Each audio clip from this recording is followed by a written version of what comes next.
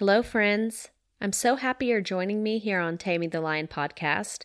It's been a bit crazy lately with kids' schools ending for the summer, and we just had my dad's celebration of life, which was so wonderful to have the support and see so many people that played a special role in my dad's life. And now I'm back home, ready to share with you something that's been on my mind lately. In this episode, number 7, I'm talking about the lie that has us desiring an outcome so much that if we're not careful, we elevate the gift or desire instead of the gift giver.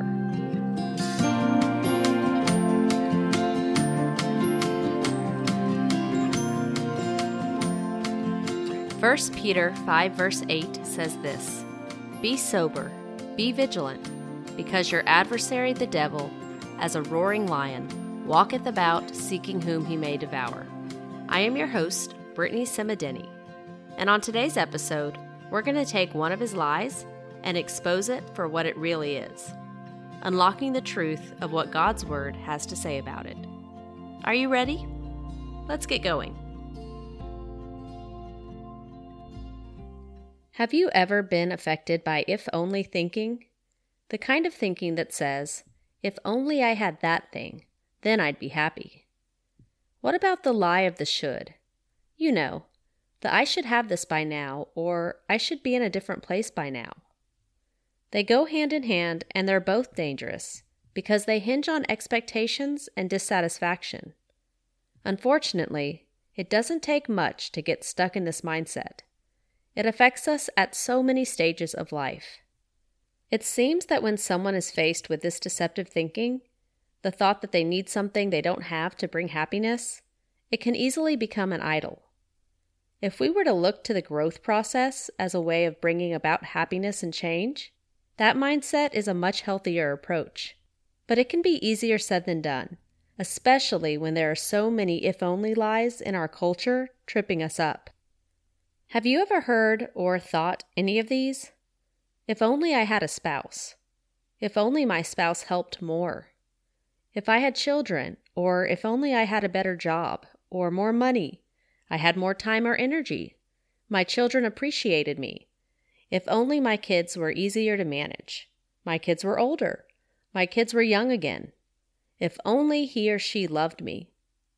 There's a difference between expecting an outcome to create fulfillment and instead using your current circumstance to create that outcome or propel you into a more fulfilling scenario. Hanging your hopes and dreams on being in a different place outside of reality leads to disappointment and bitterness inside your reality. The should-haves and the if-onlys keep us stuck because it means we're unsatisfied and it puts a negative spin on our current circumstance. But here's the honest truth. Only with deep self-reflection and a heart stayed on God do we have the right components to get us over this hump of ugly thinking. The if-only, or I should be at point B by now, is like calling the score at a sports game before the game starts, when you have yet to meet the opposing team, and there's a chance the game is going to be rained out. If we're honest with ourselves, we don't know what a particular outcome will bring. We might hope it brings something better, but it's not a guarantee. What is guaranteed can be found in God's Word. Hebrews 13:5 and 6. Let your conversation be without covetousness, and be content with such things as ye have. For he hath said, I will never leave thee nor forsake thee, so that we may boldly say, The Lord is my helper, and I will not fear what man shall do unto me. Therefore, instead of the negative spin on things, we should strive to look at it in a different light. Only when we accept and see our present situation as a catalyst for change will we be motivated to do something about it, and not begrudgingly.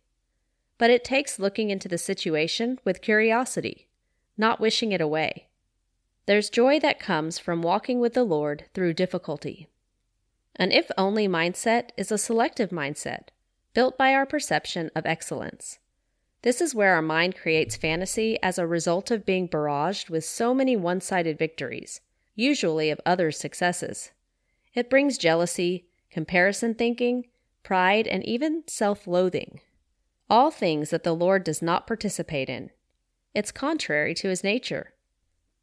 Wishful thinking paired with the behaviors I just mentioned will always be a mind game only, and it handicaps action because it assigns blame to the undesirable circumstance and the person or people involved.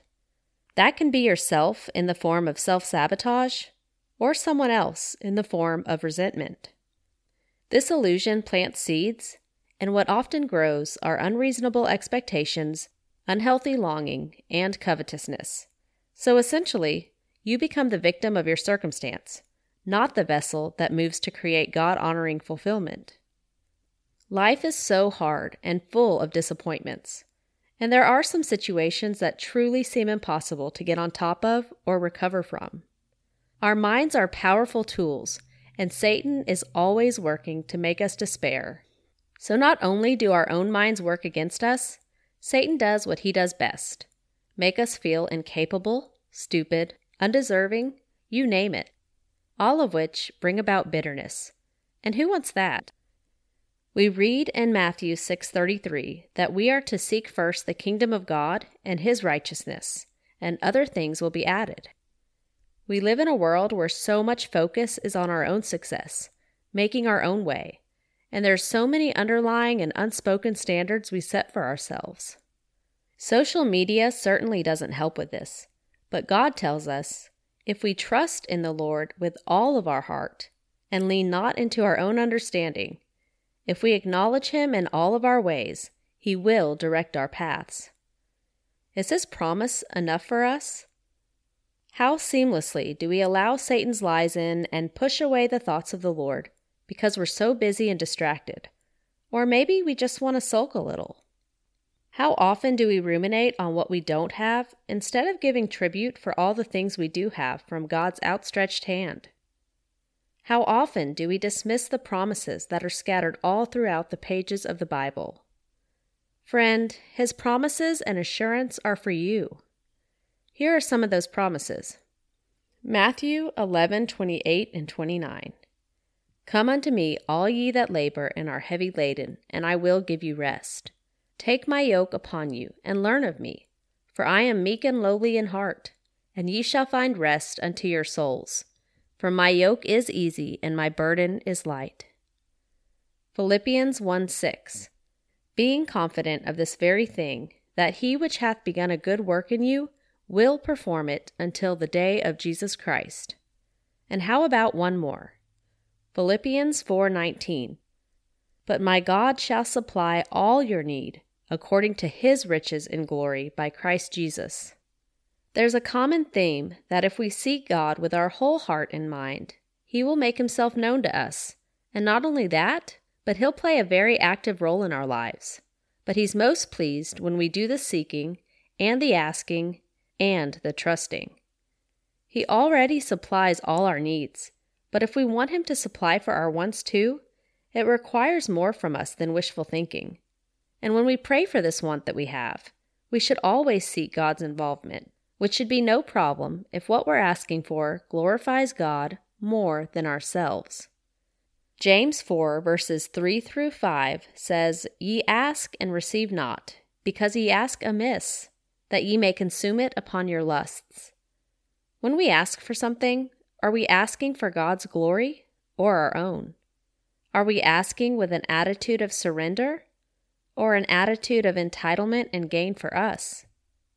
The scriptures also point out that sometimes we take matters into our own hands and we don't bother asking at all.